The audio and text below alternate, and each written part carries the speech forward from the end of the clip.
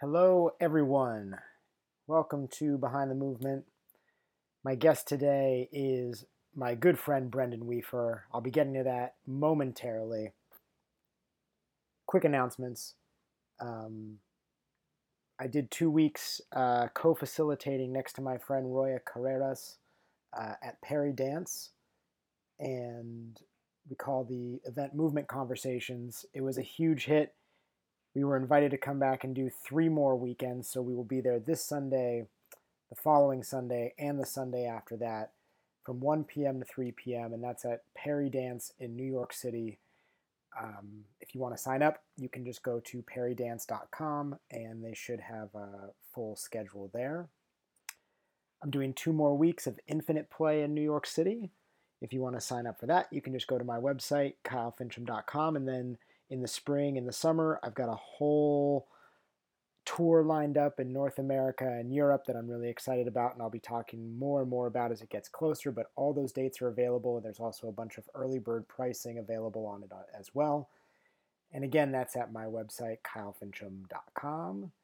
And my last announcement, I decided to do a limited run of these awesome Infinite Play Ripstop gi pants. I put a post up about it, and it's totally true. A few years back, maybe 4 years ago, I don't know, 5 years ago, I started wearing my jujitsu pants for everything that I did outside of jujitsu. When I was playing, when I was dancing, when I was fighting, and they just seemed so perfect. They were durable, they were comfortable, they were loose. Um, and then a friend of mine asked if I was interested in designing some custom Infinite Play ones. I said, sure, let's take a look. They came out. They're awesome. I love them. So we're doing a limited run. All orders need to be received by April 11th. There's a whole bunch of photos of them on the online store page of my website. Um, yeah, so put in your order, and then all the pants will be shipped at the same time about 6 weeks after April 11th. Those are my announcements, short and snappy. Let's get to this chat with my friend Brendan. Brendan and I know each other from the Marcelo Garcia Jiu Jitsu Academy. We became friends. We spoke quite a bit throughout COVID. Um, yeah, this is just one of many, many, many conversations that we've had, and this is just happens to be the one that we recorded. So yeah, I think he's got a really interesting background, interesting story. So I'm excited to share this with you. Let me give you a little bit of Brendan's background. As a child, Brendan was drawn to martial arts and began training in Taekwondo in 1988 when he was just 5 years old. 3 years later, he began wrestling. Brendan competed in Taekwondo from 1988 to 1994, where he competed and placed multiple times on a national level and wrestled competitively from 1990 to 2002. In college, Brendan discovered kickboxing and began competing in local fights in Massachusetts. From 2005 to 2012, Brennan was a professional mixed martial artist and kickboxer competing on the world's biggest stages. Fighting out of Jackson Wink in Albuquerque, New Mexico, and Fighting Arts Academy in Springfield, Massachusetts, he amassed 16 professional fights, 10 in mixed martial arts and 6 in kickboxing. He retired in 2012 with a 7-3 record in MMA and a 4-2 record in kickboxing. Brendan trained with some of the industry's biggest names. His experience includes a professional kickboxing fighting in Thailand. And in 2012, Brendan got to live a dream fighting for the UFC's Ultimate Fighter, Season 15. Brendan also was a competitor on Steve Austin's Broken Skull Challenge, Season 3 in 2015. A few years after retiring from his professional fight career, competing on the world's biggest stages, Brendan decided to leave consumer-facing gyms to found Be Well Consulting in order to expand the reach of his impact to a wider demographic, providing services to corporations. Shortly after, Brendan began getting traction and consulting for a mid-sized pharmaceutical company, providing a digital wellness curriculum. In 2016, Brendan also accepted a more significant consulting position at a large hedge fund where he had been consulting for a number of years. There, he developed group classes, private programming for the partners of the firm, and performed an operational role managing the gym facility while he was forming Work Week Wellness. In February 2017, Brendan launched Workweek Wellness, a full, scalable, white labeled, content driven platform designed to improve the lives of people in corporate environments. After spending a year in NYU's ed tech program and finding traction with Workweek Wellness and finding inspiration from his mother, Brendan then decided to launch a wellness company geared towards active seniors called LifeProof. The mission is to help retirees increase the quality of their life and prolong their longevity by improving their personal wellness effort by using computer vision. After completing the NYC Media Lab with LifeProof, Brendan wanted to find a way to help during the COVID crisis, so he teamed up with a friend who was also looking to make a difference. During the pandemic, uh, and started actively young. He also joined the founding team of Pastor, whose mission is to provide students with the first-hand experience of Broadway taught by the stars in the show. In the late fall of 2021, Brennan joined the Nobody team and works in a business lead role for their health and wellness companies, where he is bringing companies from the idea stage into the market, creating and testing MVPs. As I said, Brendan's a good friend. I'm really happy that he took the time to chat with me here, and I think you're going to really enjoy it as well. So, I won't waste any more time. Here's my conversation with Brendan Weaver. For you and I, we've had a lot of conversations, especially in the last year and a half or so. So I think to myself, what are the things that I feel like, because we I would say you and I volley very nicely, right? Mm-hmm. In a conversation, but in an opportunity where I'm like, oh, well, this is an opportunity for it to be a little more like 70-30. Like I'm like, oh, I get to actually spend just a little extra effort if I want to shine the light on you, rather than what we would normally do over coffee or something, where it's this kind of 50-50 dance. And I realized I always enjoy. Yeah, me too. And I think that I would put it up there as a silver lining of COVID, our friendship. Yes. But I'm like, oh, well, with this unique opportunity to present you, I thought to myself, what are the things I'm super curious about, because that we haven't spent a ton of time on, because you have done tons of stuff and experienced a lot of things and have a whole wealth of kind of experience in martial arts, in fitness, in the business and things. And I just am well, what are the things that I'm well, this is just out of my own curiosity, you know? Yeah. So many things come to mind, but I remember, you talking about, I'm almost jumping to the end because I think it's something that I find fascinating. Sure. And for people who don't know, and you can explain a little bit of where you're coming from, but wrestling, kickboxing, UFC, everything in jiu-jitsu, being a founder of a gym and et cetera. We spoke not too long ago and you started talking about how kind of a reevaluation of your relationship with competition. And I find it to be super fascinating, considering the background you're coming from and probably people's initial perception of you, right, when they meet, and that it was something that you were kind of, just reevaluating. So, I think it's interesting, and I'd love for you to talk about it. And also maybe if you want, you can share a little bit about, where you're coming from and how that is relevant to it. Yeah, sure. So that was a big head snap, right? Changing my relationship with competition. So I started competing in martial arts when I was about 6. I started doing martial arts because I was this scrawny kid, grew up with a lot of loud stuff and aggression. I was scared, right? So, what do? You arm yourself. You get weapons. You get tools. And I wanted to make sure those tools worked. So I started to compete. Scared the shit out of me. But it was just, what was scarier? Finding out that those things didn't work when I really needed them to, or going in the testing ground. So that's what I did.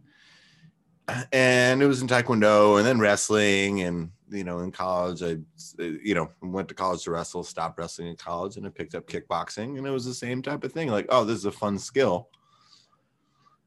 Let me start to play with it. And, and then it just continued into jujitsu, mixed martial arts, and just kind of never stopped. And there's a lot I love about competing. That I've learned a lot in my life from competition. And I would say I wouldn't change anything about my past. I don't know if I would do it differently, but I wouldn't do it again. Mm-hmm. Right. It's just amazing I have all my teeth. We'll just put it at that. So yeah, I probably have competed about 1,200 times in a weight controlled combative sport in my lifetime. And, with every match, every fight, stakes get a little higher and a little higher and a little higher. And before you know it, there's a lot of pressure, right? There's stuff that gets piled in there. And it's what you do kind of with that pressure that really, I think, is where a lot of the growth is, right? Well, I should say where some of the growth is. So, I would learn more about myself in fight camp. I used to do a lot of my camps in Albuquerque. I'd go out to Jackson Wink, and I'd be there for like 6-8 weeks, whatever it was, 4 weeks. Whatever time I could take away from New York, and I'd go and I would just like live in bunk beds with other fighters, and you just train like 3 times a day, 5-6 days a week. And, you're in the desert, you got nothing to do. So you just spend a lot of time training, sleeping, eating, right? And getting really focused on you. And I always kind of kept a notebook and a journal because I felt like I learned more about myself in fight camp than I would doing anything else. Just you're pushed to the max. The old joke, 60% of fighting is 90% mental, right? So, so much of it is really, the majority is really where your head's at. So, you spend a lot of time reflecting, and, I would like journal, I'd read, actually where I would read Power versus Force by David Hawkins. That's where I kind of discovered his writing a bit. And I would read that book routinely to kind of help me get through camp and get my head in a good space to fight. So that was a really interesting process, right? And then kind of coming up to compete, and, for years, you just kind of toggle with like, do I look mean because I feel scared, because there's now a camera in my face. There's an arena full of people, and I'm fucking terrified. In fact, I have a little voice in the back of my head telling me I can't do this, that, I'm a wimp and that I'm going to lose. So shit. The clock's counting down. You can never get warm enough. You got your coach in your corner there telling you, you got this. And you're like, seriously, just stop. Unless you're going to go deal with this. It's like, I got too much stuff going on. I just need all these voices just to stop.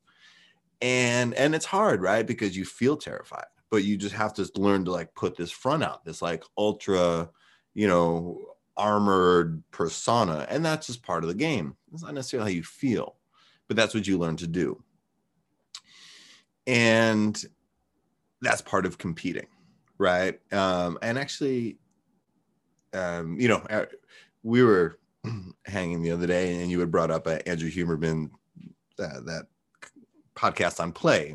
And, I listened to basically Lifespan, all about longevity, and Andrew Huberman. I find them both very interesting.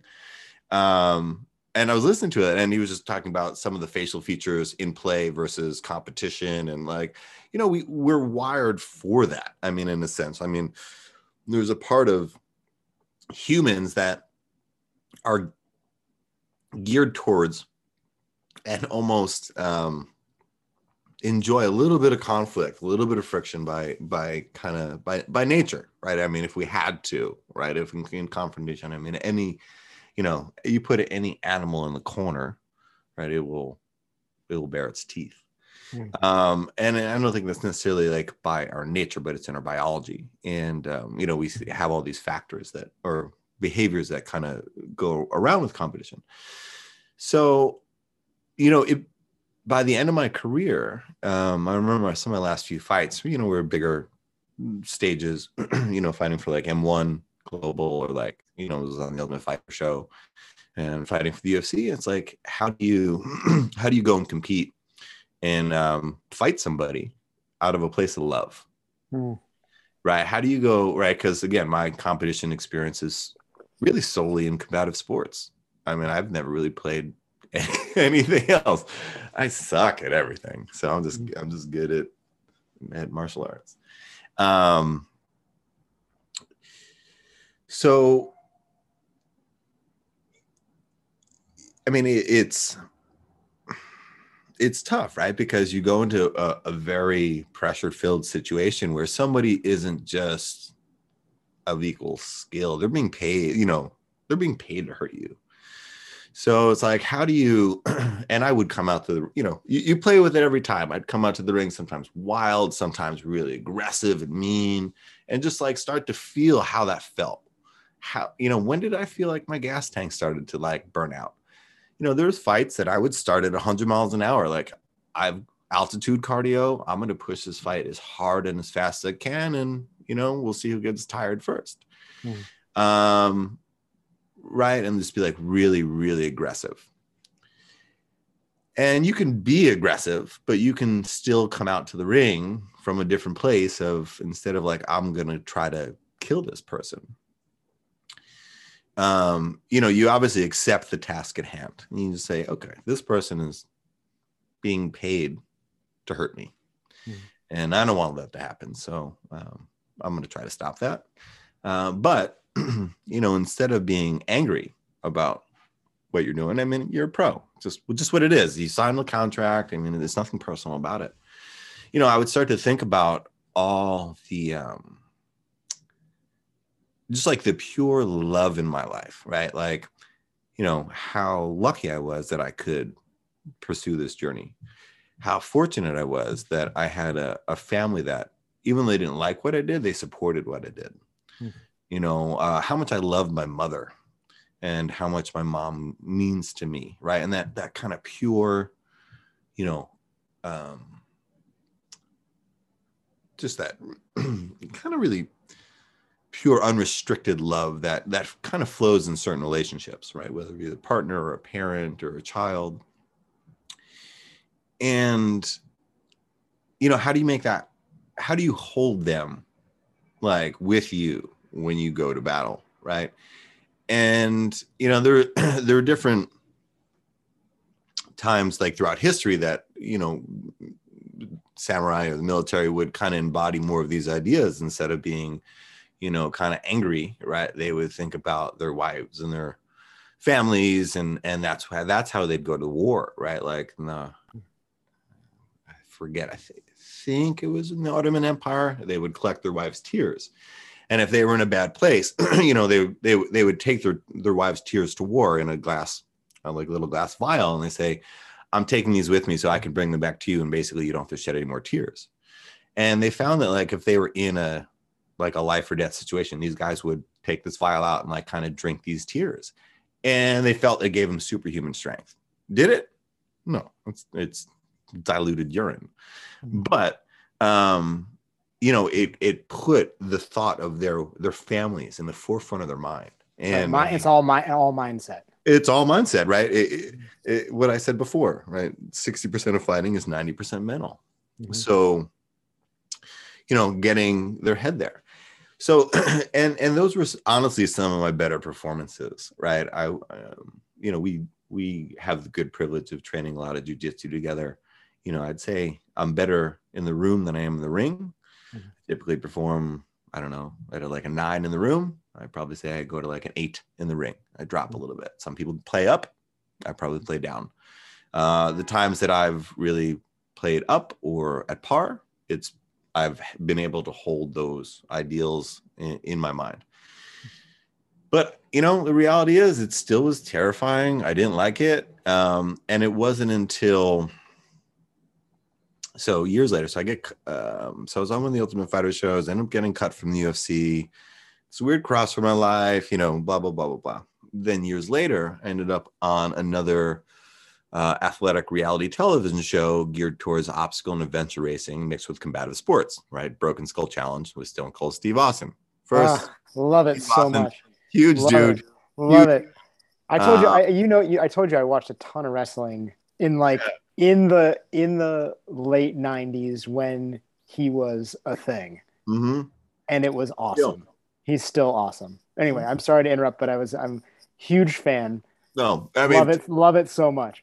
I've been talking about meeting like a boyhood, like childhood crush, right? I mean, Yeah. same thing. He was the baddest thing. He was the baddest man around. Mm-hmm. And, I always remember this, right? You train until your idols become your rivals, right? Not that I was in competition with Steve, but, there was definitely some people that like I envied or idolized growing up that like years later I'd get to like train with, or I get to like fight, or compete against. And it was cool. Just an honor, right? So same thing. So I go on the show and I do fine, right? I mean, overall perform decently well. I think I get to like the semifinals or something like that. And I just realized like in both situations, right, on TV, I mean, and also too, I've experienced fighting. You're a professional athlete. In both these experiences, you're on TV, right? I mean, you are at the pinnacle of kind of sports, and you realize like you're just not treated well, and in both scenarios, it just kind of makes you disappointed. You're like, oh, right, I'm treated like a replaceable commodity, and that just doesn't feel good as a human being. I mean, maybe some people care less. I just didn't like the way that felt. So either way, actually, not throwing anybody in the bus, I realized, so I competed on the show, and there was one event, there was a lot of gravel, it was like it's tug of war, basically. I was the smallest guy there. It was all the, those guys probably like 210, 220. I go against this bodybuilder, you're tethered the waist back to back. You got to ring the bell on the other side, 3, 2, 1, run. This dude's bigger than me. The rope catches, he rips me back. Kind of, I turn, I literally just drag this man through the gravel, ring my bell. But I realized, like, after I was all kind of scraped up, and like, the other events I did, actually were then not. The next event was not combative in nature, meaning it wasn't touching another person. But then in the finals, it was, and things like that. And I realized that, like, this is a pro-am. I was a pro. There were some other guys that were pros there. And then there were some other guys that were just high-level AMs, like, maybe college athletes and former college athletes, things like that. I realized, like, one thing that, in fighting, that they're always very careful about is if you're, you're bleeding on each other, you get tested. And you're licensed all the time. So, you're licensed, you get tested all the time. So, it was just one of those things. Like I got back to my room that day. I'm washing myself off in the shower, and I just realized, like, luckily nobody, like, once I got cut, I didn't have to wrestle anybody. But there are other people that did, and they're like bleeding on each other and stuff. And I was like, I had this moment. I was like, that was gross. And they really didn't care about what happened to anybody here. Mm-hmm. And I immediately got out of the shower. I called the production, and obviously assistant producer answers the phone, and I'm like, hey, can I talk to the EP, please? And like, well, what's this about? I'm like, listen, you don't want to deal with this. Like, let me just talk to him. So I tell him what's going on, and like, okay, hold on 1 second. Obviously, within 2 minutes, they're down in my room. I said, this really isn't cool. You're like, this oversight, whatever it was, like, it's not okay, and I'm not going to make a big deal about this, but shame on you, Mm-hmm. And I went back and I just sat with that for a little bit. I'm like, man, these people, like, and just to get their show, and, like, didn't think through kind of everyone's safety and health risks. And if this is, like I said, competition builds. And if this was the arena in which, like, now I'm playing in, that, like, it's really more for spectacle and sport beyond, and not really, about, I mean, it's kind of funny to say because I've always been a combat sport athlete. If it's not about safety, it's not about safety in combat sports, why am I doing this? But just realized like, this doesn't feel great. And why do I want to do this? At the time I was like maybe 28 or 30 at the time. I was probably 30. Mm-hmm. So I was sitting with this, and I go back, and I'm actually talking to Marcelo, our jiu-jitsu coach, Marcelo Garcia, the GOAT in jiu-jitsu. And, I've been there a long time, and I was with him when he was competing. And I would train with him when he would get ready for like Abu Dhabi and ADCC, when he was towards the end of his competition career. So, and he had been with me through a lot of mine, or some of mine, I guess towards the end of my career too. And obviously, so I guess the common thread there is we were both with each other as we transitioned out of competition. Mm-hmm. And so I'm telling him about this experience, and obviously he's my martial arts coach, he's my jiu-jitsu coach. So talk to him about, fighting, MMA, stuff like that in the past. Tell him about, the show, and it just said, this was just not an enjoyable experience again. And he just turns to me and he goes, do you like fighting? And I pause and I think about it, and nobody's ever asked me that, ever. 16 professional fights, 1,200 probably like amateur competitions in wrestling, jiu-jitsu, taekwondo, kickboxing, whatever. I've always competed. And nobody had ever asked me that. And I just thought, paused, said, I like competing. I don't know if I like fighting, but I like competing. And he just turns and goes, but do you? He goes, think about it. Like, I go to compete. Half the people in the arena are cheering for my blood. Half the people there are putting pressure on me to win. Everybody I know has told everybody they know that I'm fighting, probably. And they're all expecting me to win. Mm-hmm. And the people that don't expect me to win, expect me to get hurt. That's not fun. Right. And I was kind of like, you're right. Wow. I never thought of that. And he goes, you know what I like? Do tell, Wizard. Do tell. He goes, I like having something on the calendar. I like having something to drive towards. I like having focus when I train with my friends. I like watching myself progress and get better. I don't like fight night. And a light bulb went off. Like, I want to say, like, picture the light bulb like next to like someone's head, like bing. It was like a light bulb went off in my heart, right? It was like, oh, this is what I've always kind of felt. I've always loved to train, but obviously, if you want to train for a living, you need to there's no money in training for a living, right? There's no money in practice. There's only money in performance. So you have to go compete. And that's why I kind of got into it, right? Well, I didn't even think I wanted a professional career because I thought people treated me oddly. When I turned pro in college, I didn't like how I thought people were superficial. I didn't really like how competition affected the rest of my life. But ultimately, I thought it was more fun to train, and it was a kind of a more interesting life path, in my early 20s to train and travel the world. And to do that, you have to fight. You have to compete. You have to make money somehow, right? You have to make a name for yourself. So that's just what it was. And one thing after the next, things build, pressure builds. And, he was right. I don't like competing. I like the focus. Right, but to live that way, you're actually lying. You have to convince yourself that you like the fighting and that you like the competing. Hated it. So to suddenly have this person who's like quite literally the top of this thing, to give you permission to say, I don't like it, is like an aha moment. Like, oh, not only do I not have to like it, but I don't even have to do it if I don't want to, because I don't like it.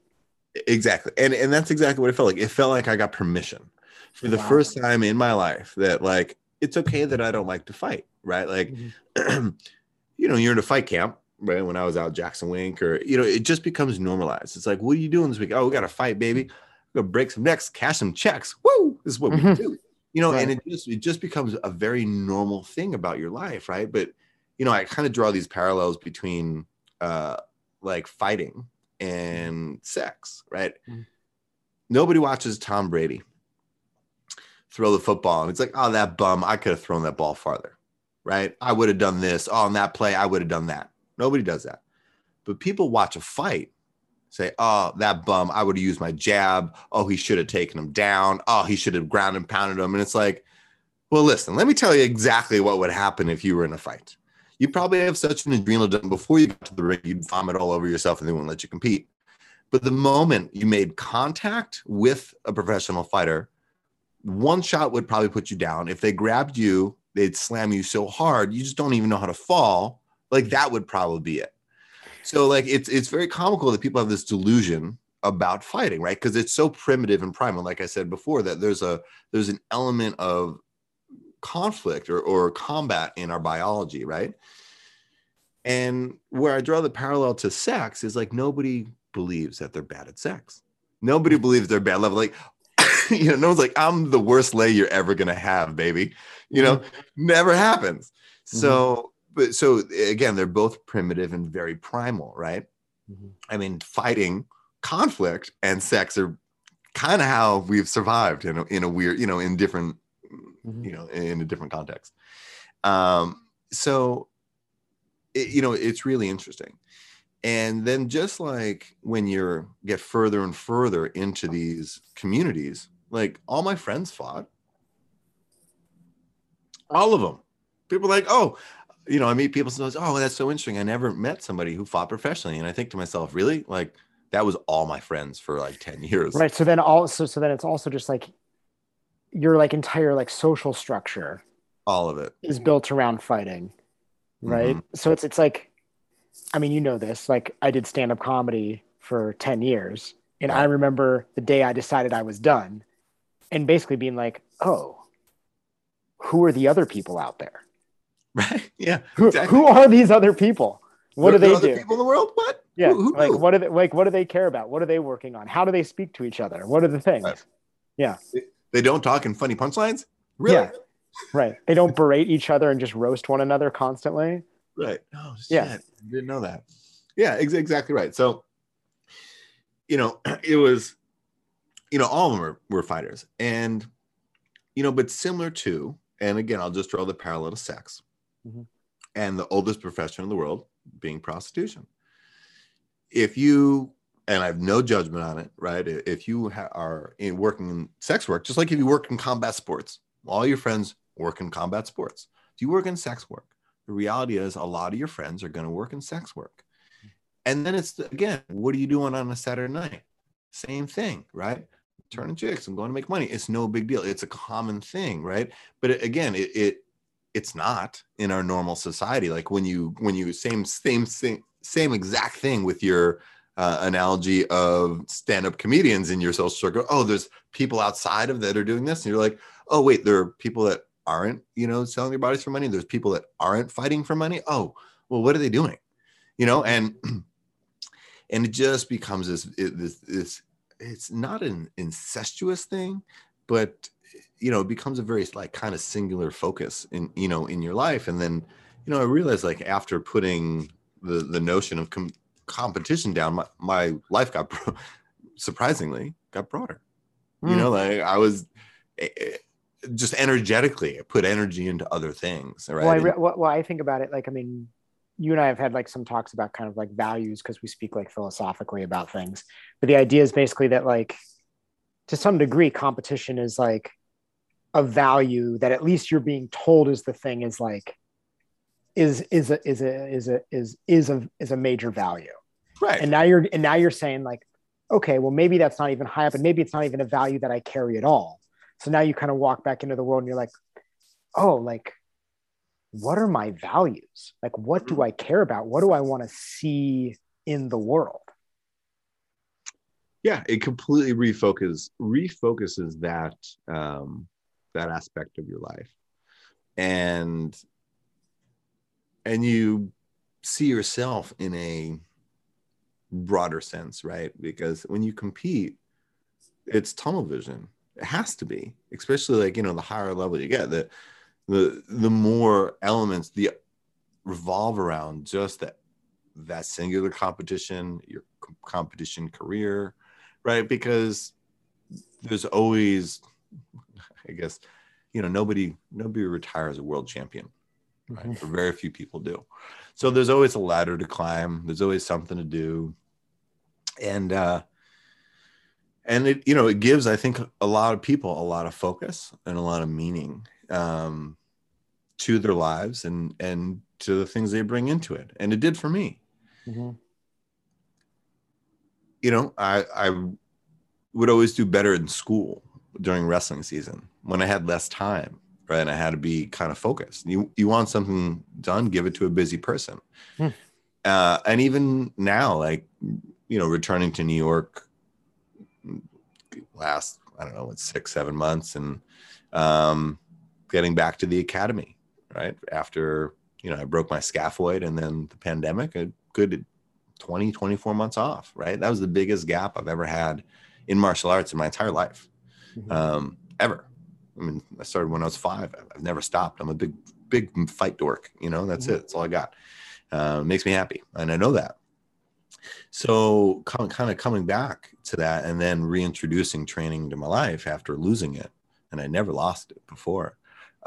Just to feel what that brought to it.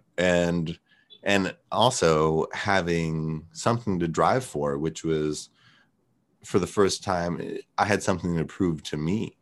I wanted to be back on the mat, and I wanted to watch myself get back to where I've been and maybe even get a little bit better, because I love to learn, and it's physical chess. That's very fun for me. So kind of coming back to New York and then just jumping right back into the deep end of the pool, saying, I'm going to start training 4 or 5 days a week and my body will figure it out. Right. I mean, obviously do all the accessory work, do all the other things I need to do. Right. But, the concept of body hardening in martial arts is not a new thing. Right. Monks, I mean, whatever. I mean, it does. It takes time for your body to acclimate. I'm sure, you've been coming back more recently. Like, you felt it after a little bit, your body like, oh, I remember this demand, and it figures it out. So, coming back, and after that initial shock of just feeling like I just got pummeled every day. Having that focus again of training 4 or 5 days a week, driving towards a goal of just self-improvement, seeing and feeling how that again helped balance my life overall. But just like it would in wrestling practice, wrestling season as a kid, where I'm balancing multiple things, right? Because right now I work for like a venture studio, like I do other work that is outside of the physical realm. So, there's a lot of, just juxtaposition sometimes in that, and some dichotomy, right? And just feeling that it just creates a very balanced life for me. And not even like I like to randomly train or seldomly train, but like training 4 or 5 days a week hard, and what that brings to my life. Not even wanting to go compete on the weekends, I mean, you've been around, people ask me like, hey, you want to go do a jiu-jitsu tournament? I'm like, nope, not even a little bit. Well, there's something about you that is, I would say,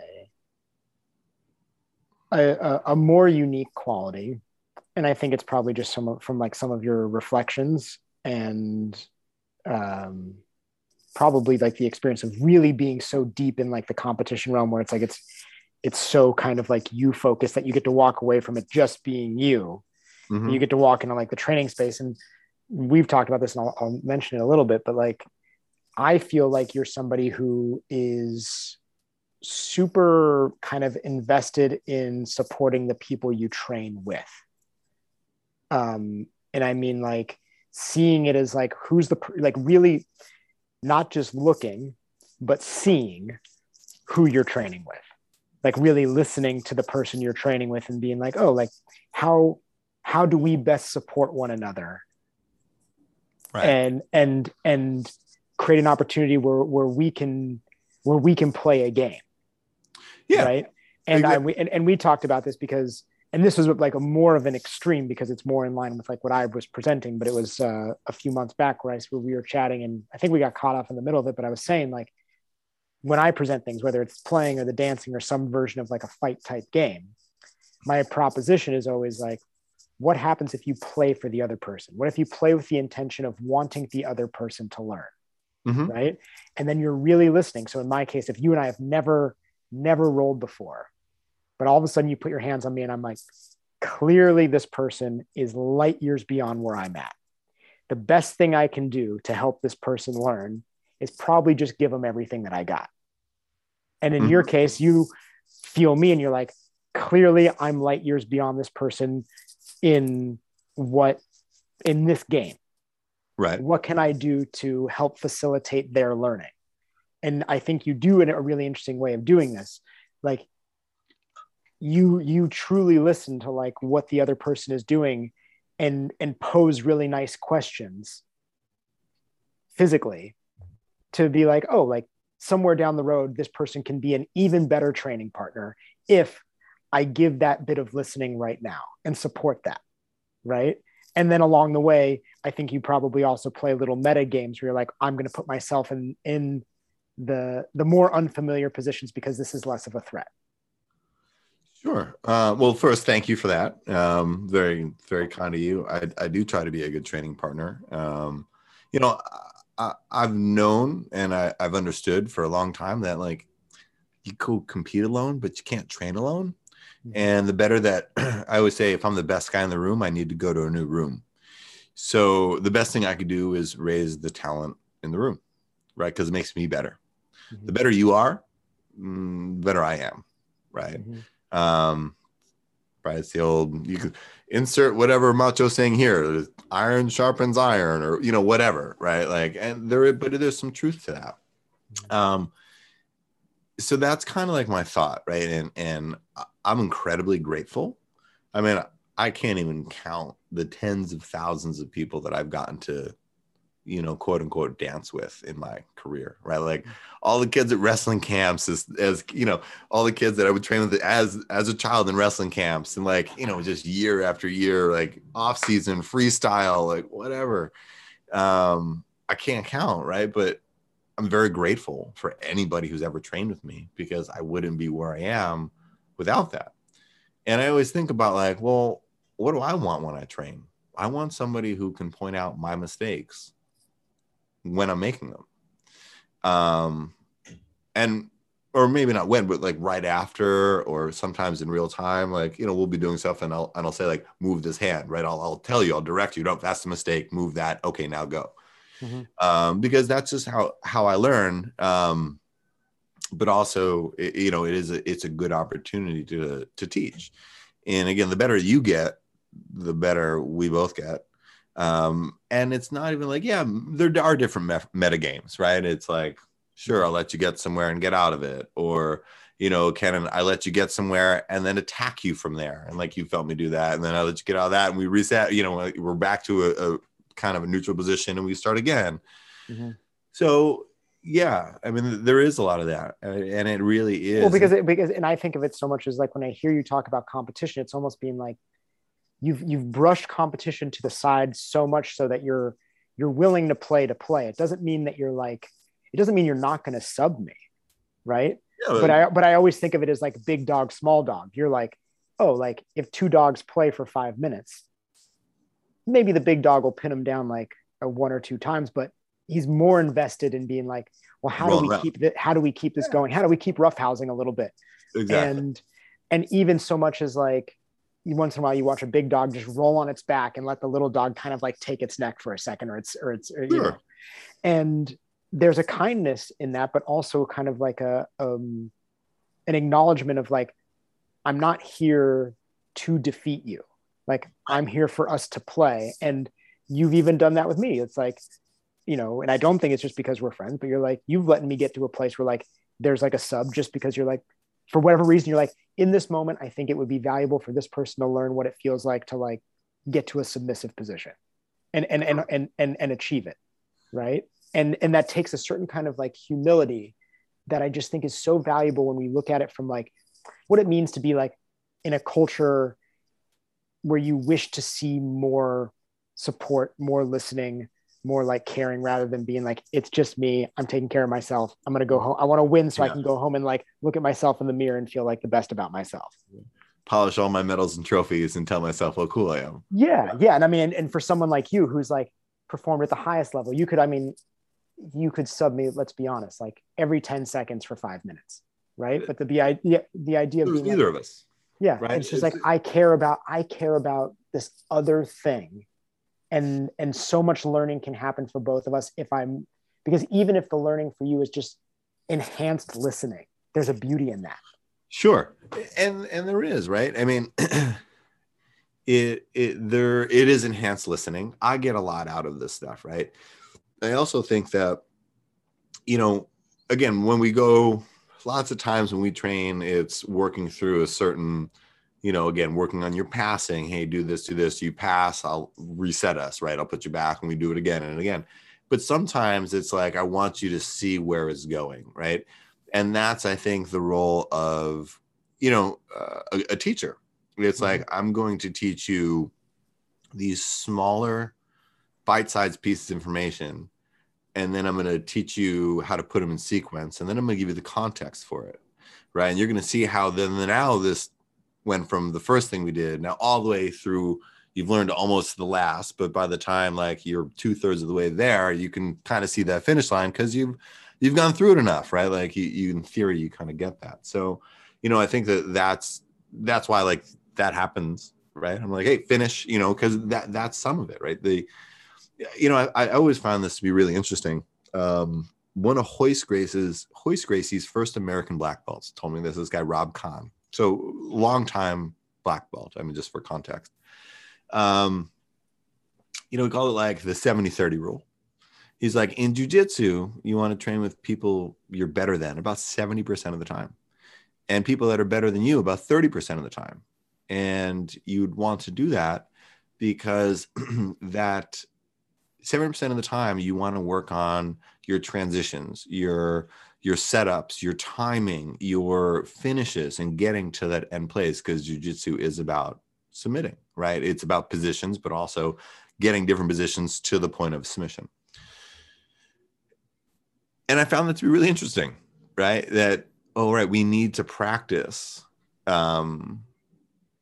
We need to practice our offense to get good at our offense, right? Mm-hmm.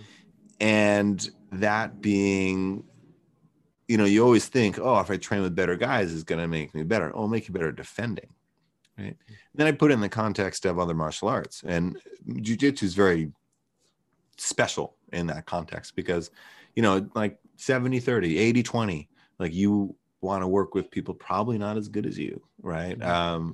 And maybe it's a 60-40, right? But ideally, right? So you're working on advancing your positions. You're starting to see every possibility at every juncture, right? And you know where the things are going to go. Wrestling, I'd say it's the other way around. You want to be wrestling with people better than you 70-80% of the time. You want to be getting blown out. And that's because wrestling is so much, it's going to teach you to cut better angles. It's going to help your timing, your defensive timing. It's going to help develop strength in a way. Jiu-jitsu is too cerebral, right? It's too, there is some timing element to it, but again, it's so much, it's a path, right? So when you're, we're working through something and then like I'm saying, yeah, let's go to finish, right? It's I'm bringing you down a path, and as we move down the path, it illuminates, and you can see the trail and the path. Maybe for the first time, maybe for the second time, but you remember, okay, there's a rock there, there's this, there's that trap, there's this, there's that. Oh, here I got to turn right, whatever it might be, and you go down that path enough, you just know it with your eyes closed, right? You can count the steps. But wrestling, it's probably 70-30, 80-20. You want to wrestle with people better than you because that's going to work on your hips, your ability to move your hips forcefully, turning angles, cutting angles, your timing of, your reactions. And then I'd say boxing or like, striking arts are probably more 50-50, right? Where, they're both equally important to work on your offense and your defense and then putting them back together. So, I find that to be really interesting too. And that's what makes jiu-jitsu kind of special is because, wrestling, you can wrestle decently hard most days, but I don't think like we train pretty hard. And I'm a train smarter guy, not a train harder guy. But Marcelo Garcia, New York City, is one of the meccas of jiu-jitsu, Brazilian jiu-jitsu in the world. And, we have current ADCC champions there, and guys come for their camps. And I mean, it's a hard training room, right? And there's a lot of intensity for, the live portion goes 40 minutes to an hour, depending. And it's not only a very high level room of jiu-jitsu, but it's a room full of very tough guys. And the whole ramble being, I don't know if I could wrestle in a room of that level every day, Right. Like that just might be too much to do hard wrestling, at 38. At 18, probably, but still that would be a challenge, right? If you're just at like world-class wrestling, you're like a world-class wrestling facility grinding hard 5 days a week, where you really are hitting that, really hitting it on all cylinders, right? I mean, you're just going for an hour. Like, that's going to hurt. So I think jiu-jitsu is very special in that you can spar really hard most days. And, at some point, like, what's the point? I mean, not that I don't like to train hard. I like to train hard. But if it's just about smashing and winning, like, I'll go compete if I want that, right? Exactly. So let's take the time.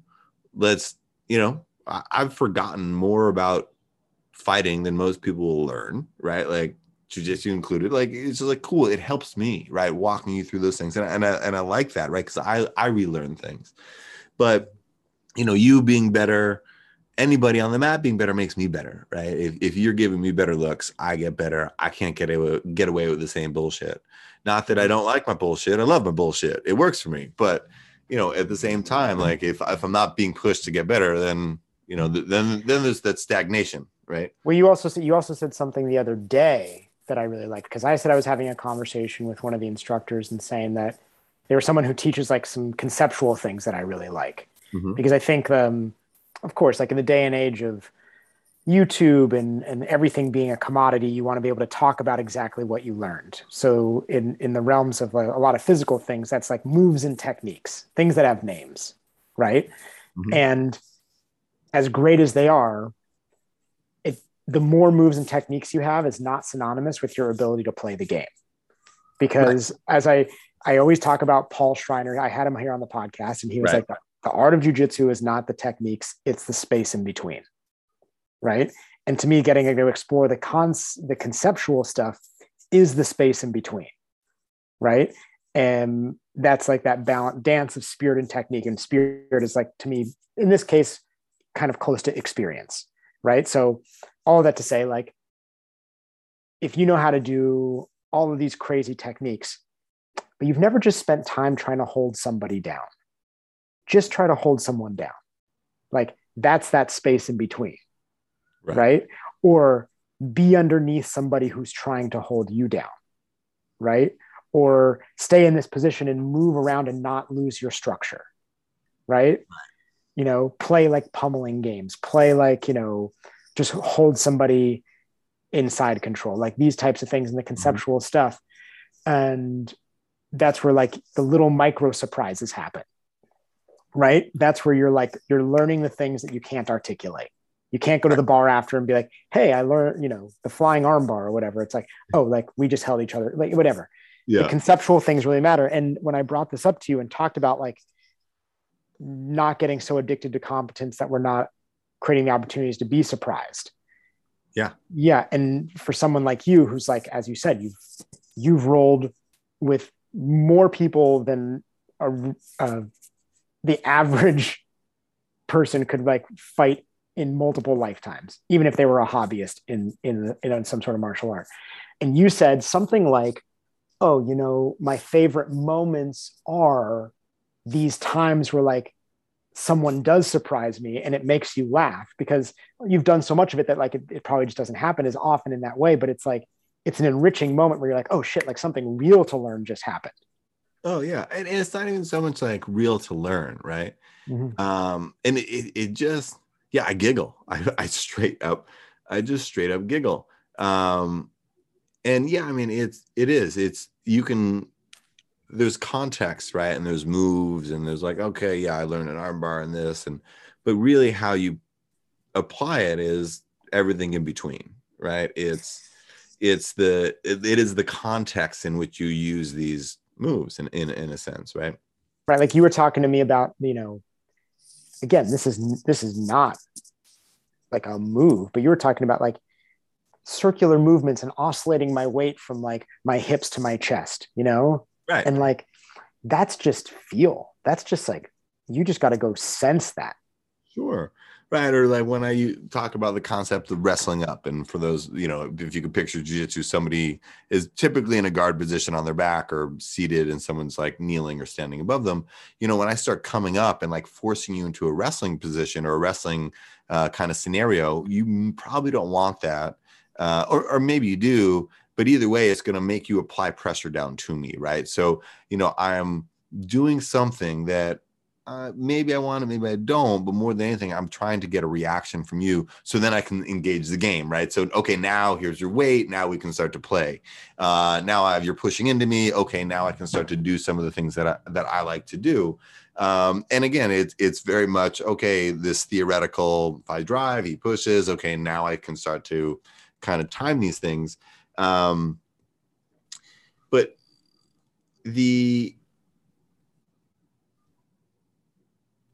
it's in those exchanges that are fun, right? Because it's not like nobody's gonna like do a move or a submission, or I mean, sure, stuff happens, right? I mean, I'm like, I'll have to ask like, what was that, or whatever it is every once in a while, but nobody hits something that I probably haven't seen, um, or enough. But sometimes like in those transitions, it's like the moments between the moments, things happen, and when I'm surprised, yeah, it does. It honestly makes me giggle. And it's funny to think about because here I am going a million miles an hour.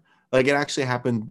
I was training with Marcelo on Thursday, and I forget what it was. We were like in this hand fighting position. I think he was trying to pass. I had his arm like a strong 2-on-1. And then his other hand was on my tricep, and he had a grip in such a way that like I couldn't get to where I needed to be. Mm-hmm. And so ultimately, like I just jumped off it, I let it go, and I tried for something else, and he held that grip, and then we stopped again, and I just started laughing. I'm like, man, that grip! I was like, it's giving me problems, and I just thought it was funny. I mean, I don't think he kind of has the same humor when he rolls, but like it was just like it was this funky thing that he was doing that was just giving me a problem in that moment, and I just didn't see it, and I couldn't get around it. And there was actually just this week too. There was Pablo, this newer black belt from Ecuador, I believe he is. Really nice guy, a little bit smaller, competes, and he has a funky style. Like he a little, I don't mean to disrespect, a little sporadic. Like he doesn't have like this cohesive game that he keeps coming back to, but he has a lot of really good parts to his game. Like he's pretty good Barambola and like so certain things. So and he's pretty fun because we'll be in an exchange and then he'll just do something very different, and he's fast, he's athletic, and at the same time, I'm not trying to pin him down. I'm not trying to necessarily like win. I mean, he's an experienced guy trained in a different part of the world. Like I want an exchange, I want to dance, and he'll do stuff and I'll just start laughing, I'll giggle and like I'll fight back to like more of a neutral position. And I'll tell him after, I'm like, man, you're just so fun to roll with. I appreciate you. And I think that's really fun. And I find that happens, and it happens when typically in a scramble, or in a heated exchange. So there's like a back and forth, or nobody has any sense of legitimate control. and maybe I'll be driving to something that I feel is good and usually works for me. And then they'll hit me with something that I didn't see coming. And again, it's low Right. stakes. It's like a moment though that takes you out of your game. Well, yeah. I mean, I go right back to it. I think, okay, how do I salvage this situation or this position? And okay, I go there. But like, it's just something I didn't see coming. And again, it's a low stakes game. In a fight on fight night, I'd be like, oh shit, this is a problem, right? But in the room, I welcome it, right? Even if it is a competitive role. Like I laugh because I think it's fun. And honestly, those days that I even have one giggle, like my day is elevated for the rest of it. Right, because it really is that sense of play. It's low stakes. It is literally two dogs rolling around on the ground, and to be able to be surprised with new things in a way that like I understand what's going on. I'm completely aware of the situation, the level of danger, and then to be surprised with something, and it's not like, oh, there's a surprise and all of a sudden I'm like done and stuck in a position or stuck in a submission. I mean, then again, it's a scramble. Nobody's in control, but it definitely adds a certain level of joy to my training. And it was after, because we've talked about this, right? And obviously you're big into play, and that's been a drum you've been hitting for a little while now. And our conversations provides a different context to that. For me, it's funny actually thinking about it. So, this guy Johnny Grippo used to be at the academy, and he's a very good jiu-jitsu, a very good competitor, and very serious about his training. And again, rightfully so. When you are competing at a world stage, and that is what you do, you should take it seriously. And again, he's a slightly smaller guy, really agile, really good game. And this is a number of years ago, and we were training, and we just got into like the same sort of thing, this scramble, this back and forth. And again, he's a world-class black belt. He pulls just something I didn't see, right? I kind of like salvage the situation. We reset kind of in like an open guard position. And I'm giggling and I'm just laughing. I could just tell he was so pissed. He immediately just dives at my foot and toe holds me, And I was like, all right, that's cool, man. Like, cool, let's go again. No problem. I mean, I don't need to pop an ankle over it. It's not a big deal. But he was not amused by it whatsoever. And that's fine, right? I mean, I just find it, as long as I guess, I hope I never offend anybody when I start to giggle when we roll. But it's not in everyone's wheelhouse. And I get it when you're going out and it's a killer be killed scenario and you are driving every day to be the best you can be. It's hard to make it a game. Well, especially when there's like a culture built, not jujitsu culture. Yeah. Like American culture that like preaches like winning, right?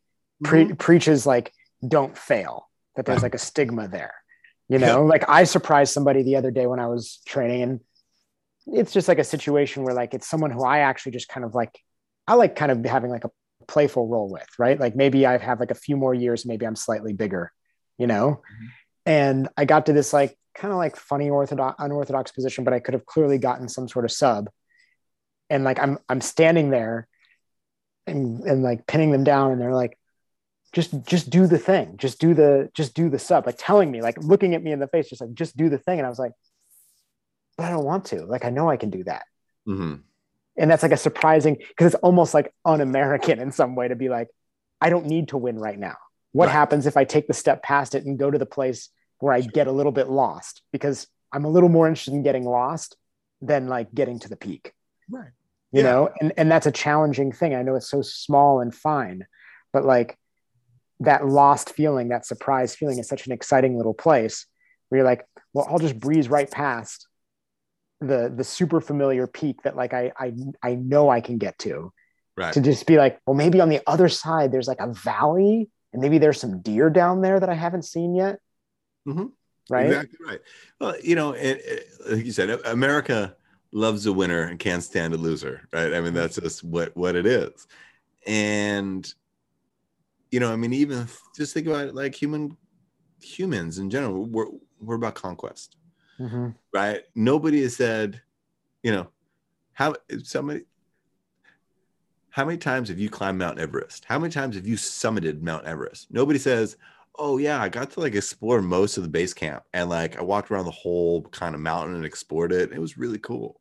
Right. Mm-hmm. And like, because we just don't, right? But that's pretty cool. You know, you were at altitude and you got to like see a lot of like the base of Everest and like check it out. You know, people just want to go up one path, go up, come down, right? And yeah, there's definitely limits to that. There's a I forget the name. I was just talking to a friend yesterday. I'm going to get the name of this book because I feel like it's a book you and I should both read. I think it's like in our wheelhouse. It's a Mhm. short book. I think it's super famous. It's written by, I forget the name of the woman. I'm going to figure it out for you. But the idea was like, it was, I think the book is called something like Walks in the Mountains, something Mhm. like that. And at one point, apparently, she even points out, this is just me reiterating what my friend said, that like getting to the peak is actually not even that great. She's just like, you don't have the best view. You know, there's not a lot of space. There's nowhere else to go. You're just kind of like stuck up there.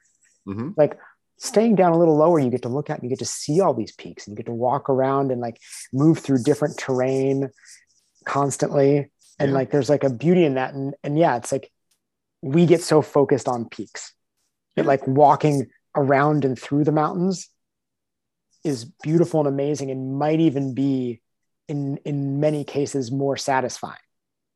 Probably will be, Mm-hmm. right? I mean, Mm-hmm. in the for just regarding like the long term standpoint, and we do it. I mean, all the time. Right? I want to get better. Cool. Well, give up the things that you do well and do the things you don't do well, right? And that's a Mm-hmm. very hard thing to do because in that time you're going to lose, so you better make it a game.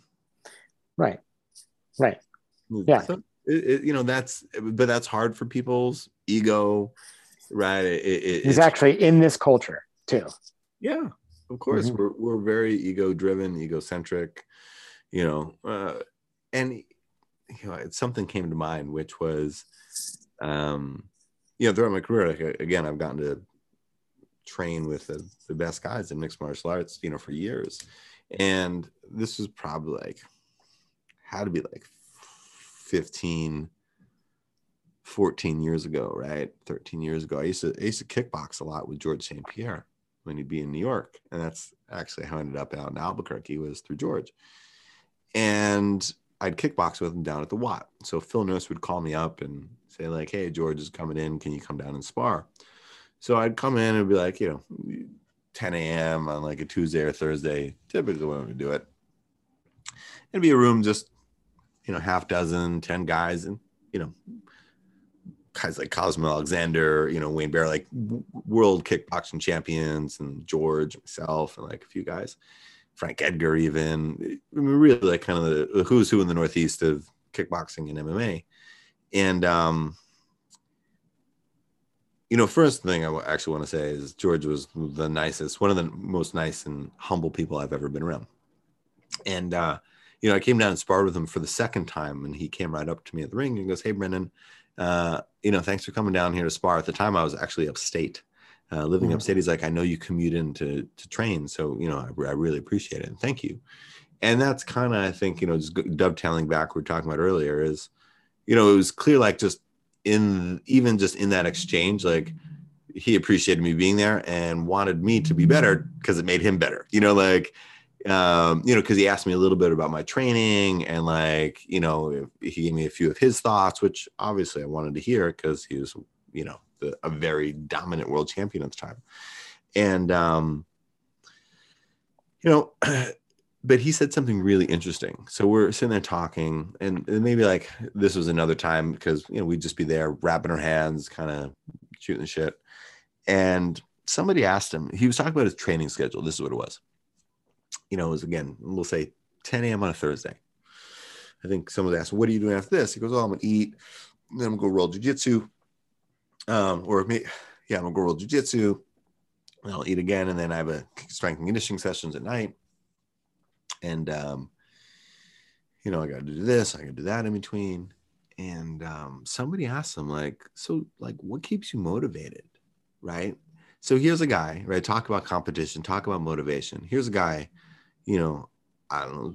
We'll have to go back and look at the stats. I don't even know how many times he defended the welterweight world championship for the UFC, but I mean, it was for years. He was the top of that list, pound for pound, top of that list for a long time.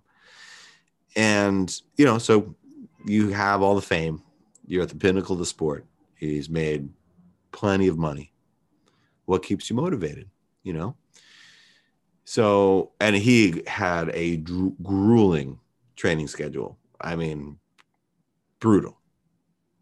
And we're all training, you know, like we would spar each other, but we were really all there for George, right? He was getting ready for a fight. So we'd give him certain looks like, hey, his opponent does this. Okay, we'll start to mimic those things for him. So the focus is really on him. The attention is really on him. And I can only imagine it's like that at every single practice, every day, everywhere he goes, all the time. And that's hard. And it's just like, what keeps somebody motivated, right? Again, you made all the money. You're the best guy in the world. I mean, other than its ego, like I want to remain the best guy in the world. And he said something really interesting. And you know, just with the context of play and being, you know, again, when you compete at a high level, there's no room for play, right? I think this is the most playful response that somebody in his position could have given, which was, he goes, you know what I think about before I spar, like really hard, before I'm going to have a really hard session like this? And I'm thinking to myself, like, oh, this is a gem. I'm like 23, 24 years old, up and coming pro. I'm like, lay it on me, big bro. I want to hear this. And he goes, if I was locked in a room with a 130-pound ape, the ape would kill me. The ape would rip my limbs off, rip my face off, and the ape would kill me. And it's like, okay, so the baddest man on the planet thinks about how he would be just ripped apart limb from limb if he was trapped in a room with an ape. That keeps him humble. Okay. Man, that's so awesome. It just makes me think about this book that I'm reading right now called Come of Age by this guy, Stephen Jenkinson, who I've had on here. And yeah, I know I've told you about Stephen Jenkinson, but he was talking about like the wilderness and how there's this whole section kind of about the wilderness and that like the wilderness doesn't care that you're a human. Like when you go to the wilderness, like you're not the special creature anymore. No one cares. Right. And it's not that you're guaranteed to not make it. Mm-hmm. It's just that like the whole playing field evens and you're just part of the thing. Yep. Right. So in some ways, hearing you say that, it's kind of George St. Pierre saying like, no matter how fucking crazy elite human on a physical level I can be, yep, there's still the wilderness. Yeah. Exactly. That's almost what I'm hearing, and just being like, it's fucking cool, but it's not, there's still nature, the world, wilderness. Like that there's, and you can never beat wilderness. Yeah.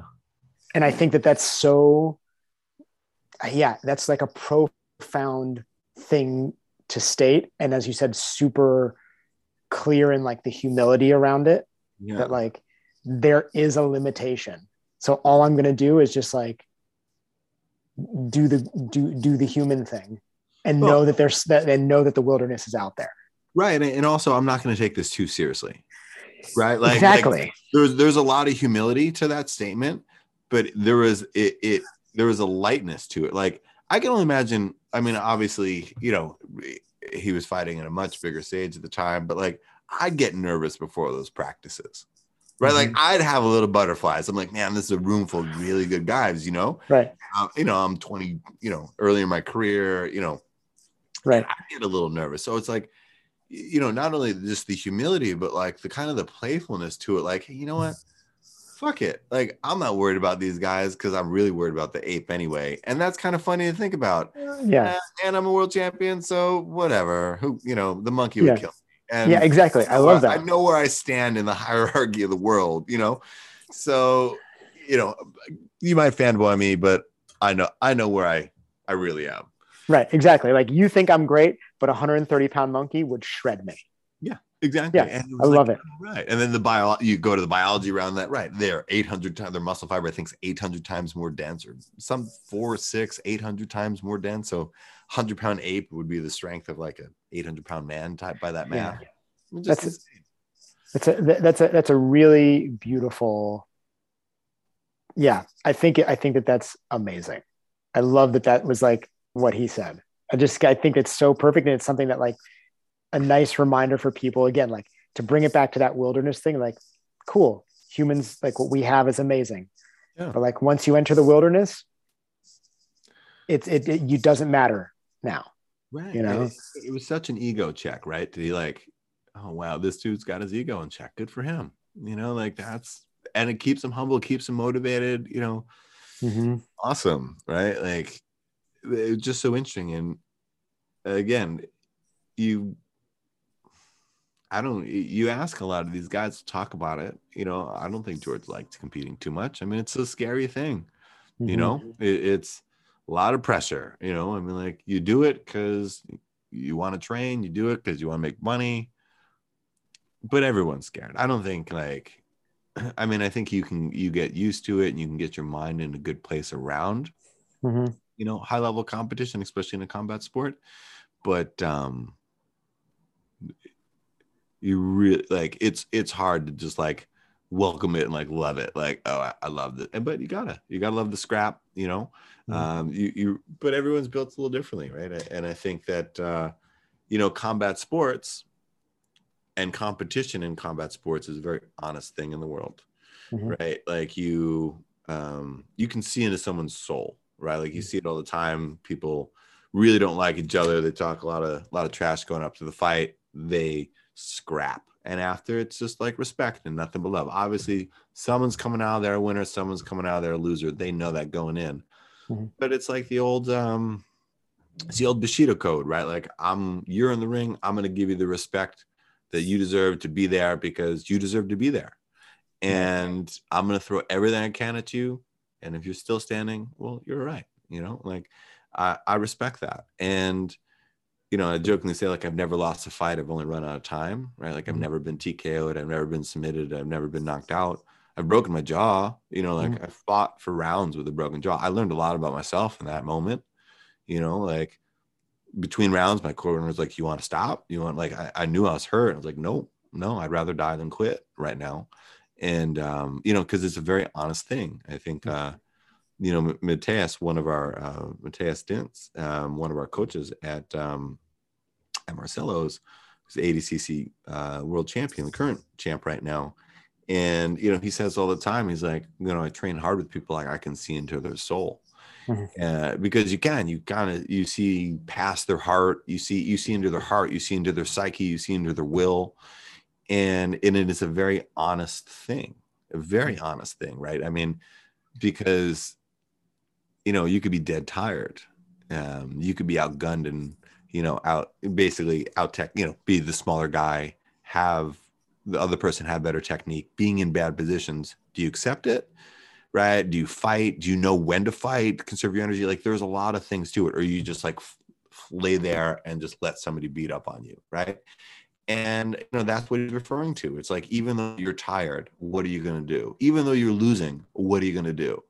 Mm-hmm. And it's the people that are tired, are losing, and still are like, I'm gonna do anything I can to correct this, right? That you really respect, right? I think again, this is why everybody wants to be good at fighting, right? Mm-hmm. Because there's a lot of honor to it, right? I mean, I think a lot of things in society actually stem from combat, right? In modern society, one of which, and this might get a lot of hate, but I think basically all of fitness stemmed from combat, right? Combat sports, or not even sports. There wasn't sports at the time. But if you wanted to learn how to move your body, you wanted to get in shape, what'd you do before there was gyms? You go to the military, you join the samurai, right? It was a byproduct of the training. Like, hey, you better be in shape, because if you're not in shape, you can learn all the sword skills you want. You're going to die, right? If you can't yield this sword for half an hour, right? So there's, it's a byproduct of this training. It's like, again, what I was saying before of like tools and weapons, like you you learn these tools and weapons, but you still need the munition to apply them, right? You still need that gunpowder. You still need, be able to yield these tools for a long period of time. And that's, and that's where some of these other elements kind of come into fighting, where you really get a feel for somebody's kind of personality, energy, heart, soul, whatever you want to call it, is just that compilation of what they start bringing to the table, Well, it's a whole mountain of nonverbal communication, right? I always say that like playing, dancing, and fighting, the distance between them is not far, especially on like the sensory level, right? Mm-hmm. Mm-hmm. Like on the nervous system level, like, what's happening in terms of like the deep full body listening, right? And when you're playing authentically, the same as having like a good, rich conversation that's super authentic, you're learning about that person, playing, dancing, or fighting, right?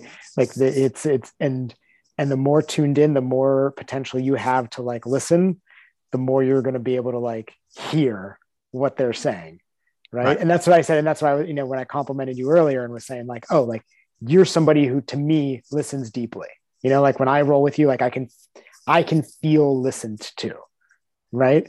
And that is the unspoken skill that transcends the space of fighting and transcends the space of play and transcends the space of like dance, right? That goes like into culture, and you're like, oh, like you can fight and you can learn these things, but you can also fight and you can learn how to listen deeply and enter the world. And like, to me, that's like a thing that I care about and that I want to see in the world. So yeah, I think that, it's so easy to get kind of caught up on the small potatoes when there's like, there are the big, richer things that come out of this, Yeah. I mean, I get so tuned into you when we train, or like whoever I'm training with, it's like, I'm listening to how you're breathing.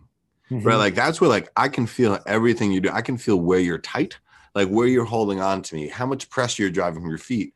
I can like, if you're close enough, I'll hear and feel your heartbeat.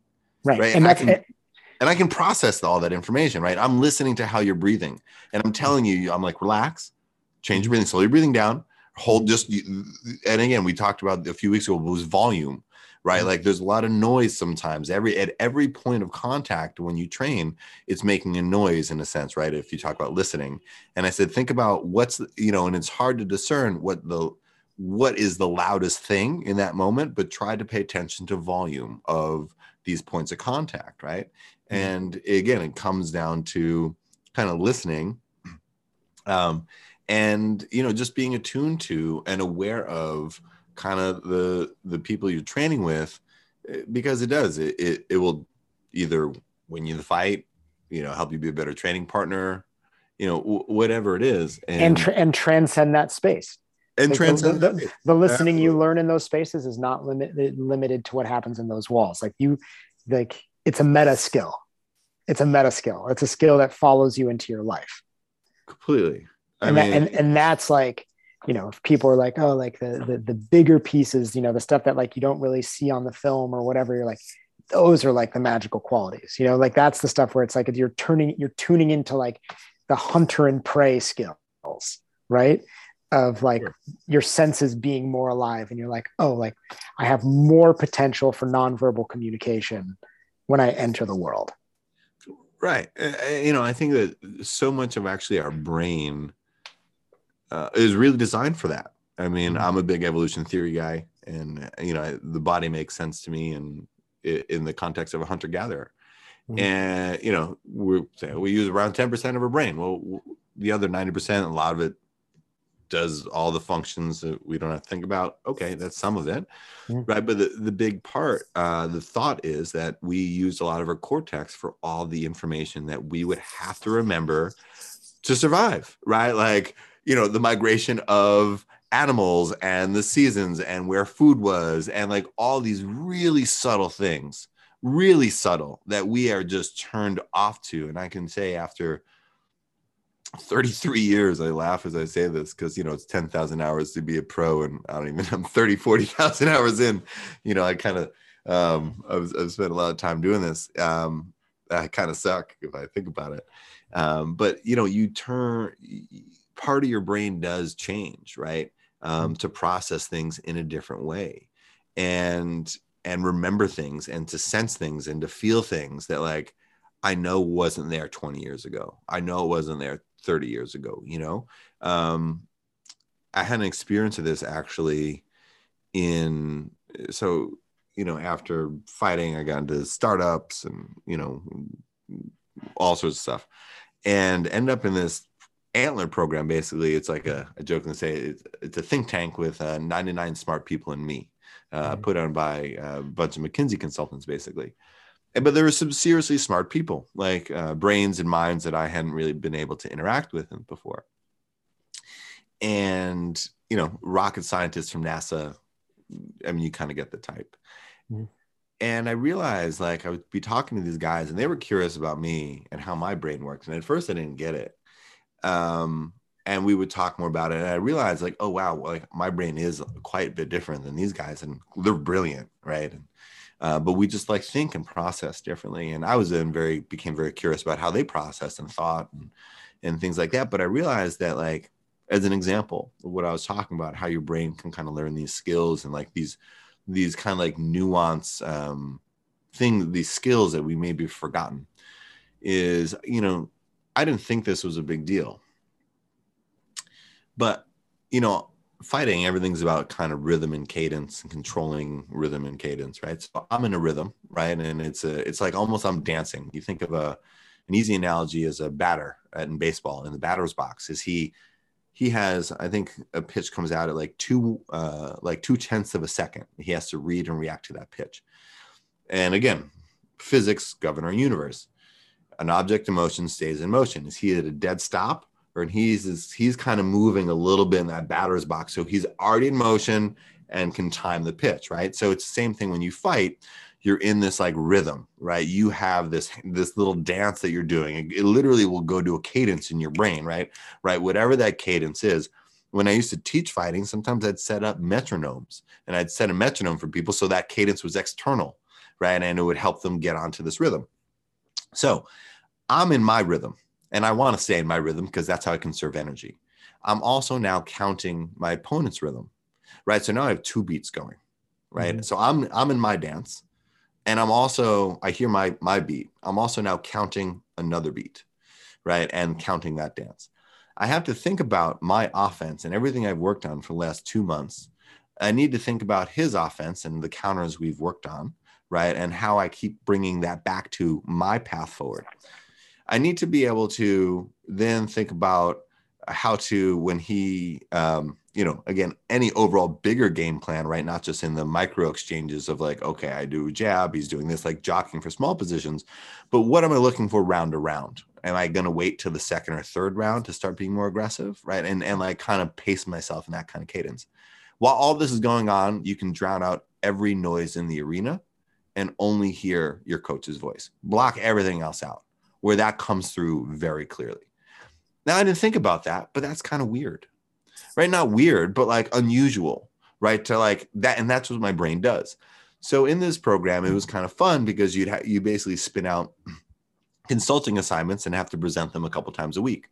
Well, after I discovered that this was kind of different and unusual, I decided to do my next pitch. That was, I think it was about mining and talk about the dangers of mining, and it was some safety equipment around mining. I started by shadow boxing, and I started for the first minute of the pitch, just shadow boxing in the front up by the screen and talking about how fighting's dangerous. And I used to do that. And then actually what really was dangerous is mining. And I, for the first 45 seconds, I shadow boxed and gave a pitch, right? Like to 100 people on something I didn't really know. But that wasn't hard for me to do, right? To have that motor skill going, still be able to talk, still be able to think, right? And just kind of have this thing going on, right? Still being aware of the room, telling people to change slides, pointing at things, like it just wasn't hard. And, but it was interesting, right? It was the first time I realized, like, oh, that's an unusual skill that most people don't have. And again, it's going back to that, like your brain can adapt, especially, when your life depends on it, right? Like when your life depends on it, and in fighting, you are in a life or death situation, or at least you're most of the systems in your body read it as such, right?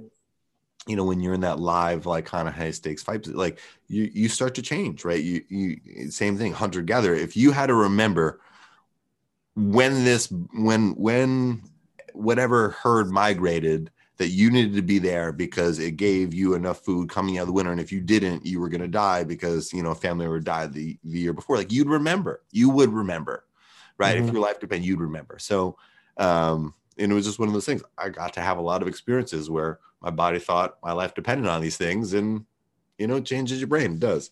So going back to the initial point of conversation, competition is great. I've done it a lot, but I'm over it. That is the perfect like mic drop. Yeah, very, very nice. Like bring it all the way around. Bring it full circle. I know you're not active terribly on social media. But I also do want to make sure that like people have a way to contact you if you would like people to contact you. Sure. And was like making friends. Yeah. What is the way to do that? Is it like a website? Is it email? Yeah. So there's BrandonWeaver.com. That's just really just a CV. But if there's not email on that, first name, last name at Gmail, or you can find me on Instagram at Brendan Weaver, B Weaver, BWEAFER. Don't check them very much, but actually, no, I check it sometimes. I just don't post much, but I'm around. Nice. And I know that you put out that it's through BJJ Fanatics, right? The stuff. Yeah. So that came out like almost a year ago, maybe like 10 months ago. That was fun. That was a fun pandemic project, right? I get bored, so my big thing was studying data science and did a tutorial. I guess that was the downtime, and that's always fun. It's the art and science of strength and conditioning, the art and science of combat conditioning, and it is just talking about a few principles on ways to prep your body for combative sports and things to do to kind of help yourself stay healthy, right? Because if you're the best, doesn't matter if you're Michael Jordan, if you're injured, you're on the bench. It doesn't matter, right? So being healthy keeps you in the game, keeps you in the fight. And that's really kind of what that was about. But fun. It was a fun thing to do. I've loved to see how Bernardo has taken BJJ Fanatics and really run with it. I love to see my friends start cool projects and find success with it. And so it's been really like, I'm honored and humbled to have contributed. But I mean, there's so much good stuff on those platforms. I mean, they've done such a great job at sourcing some of the best talent in the world to kind of make these tutorials. So that's just bjjfanatics.com, something like that. Yeah, bjjfanatics.com. I mean, and they've even bought out like all the competitive. I mean, basically, if you're buying some kind of like sports tutorial, chances are like these guys own the companies. They've bought a bunch of obscure things, racquetball. They do racquetball tutorials. Like that's amazing. They've done great. So I was just happy and thrilled to like have contributed and to have been a small part of it. But it was really fun. And what's actually really fun too is some people will buy the tutorial and then reach out to me on social media and ask me questions. And I actually appreciate that. One, because they have the balls to reach out to a stranger and tap me on the shoulder. And it's never a bother. I always like to help, right? To going back to the point earlier of like, hey, if I can help you get better, I get better. This is good, right? So people have reached out and kind of asked for some clarification or some more additional information or whatever it might be. So I always kind of enjoy that. It makes me feel important for like 30 seconds.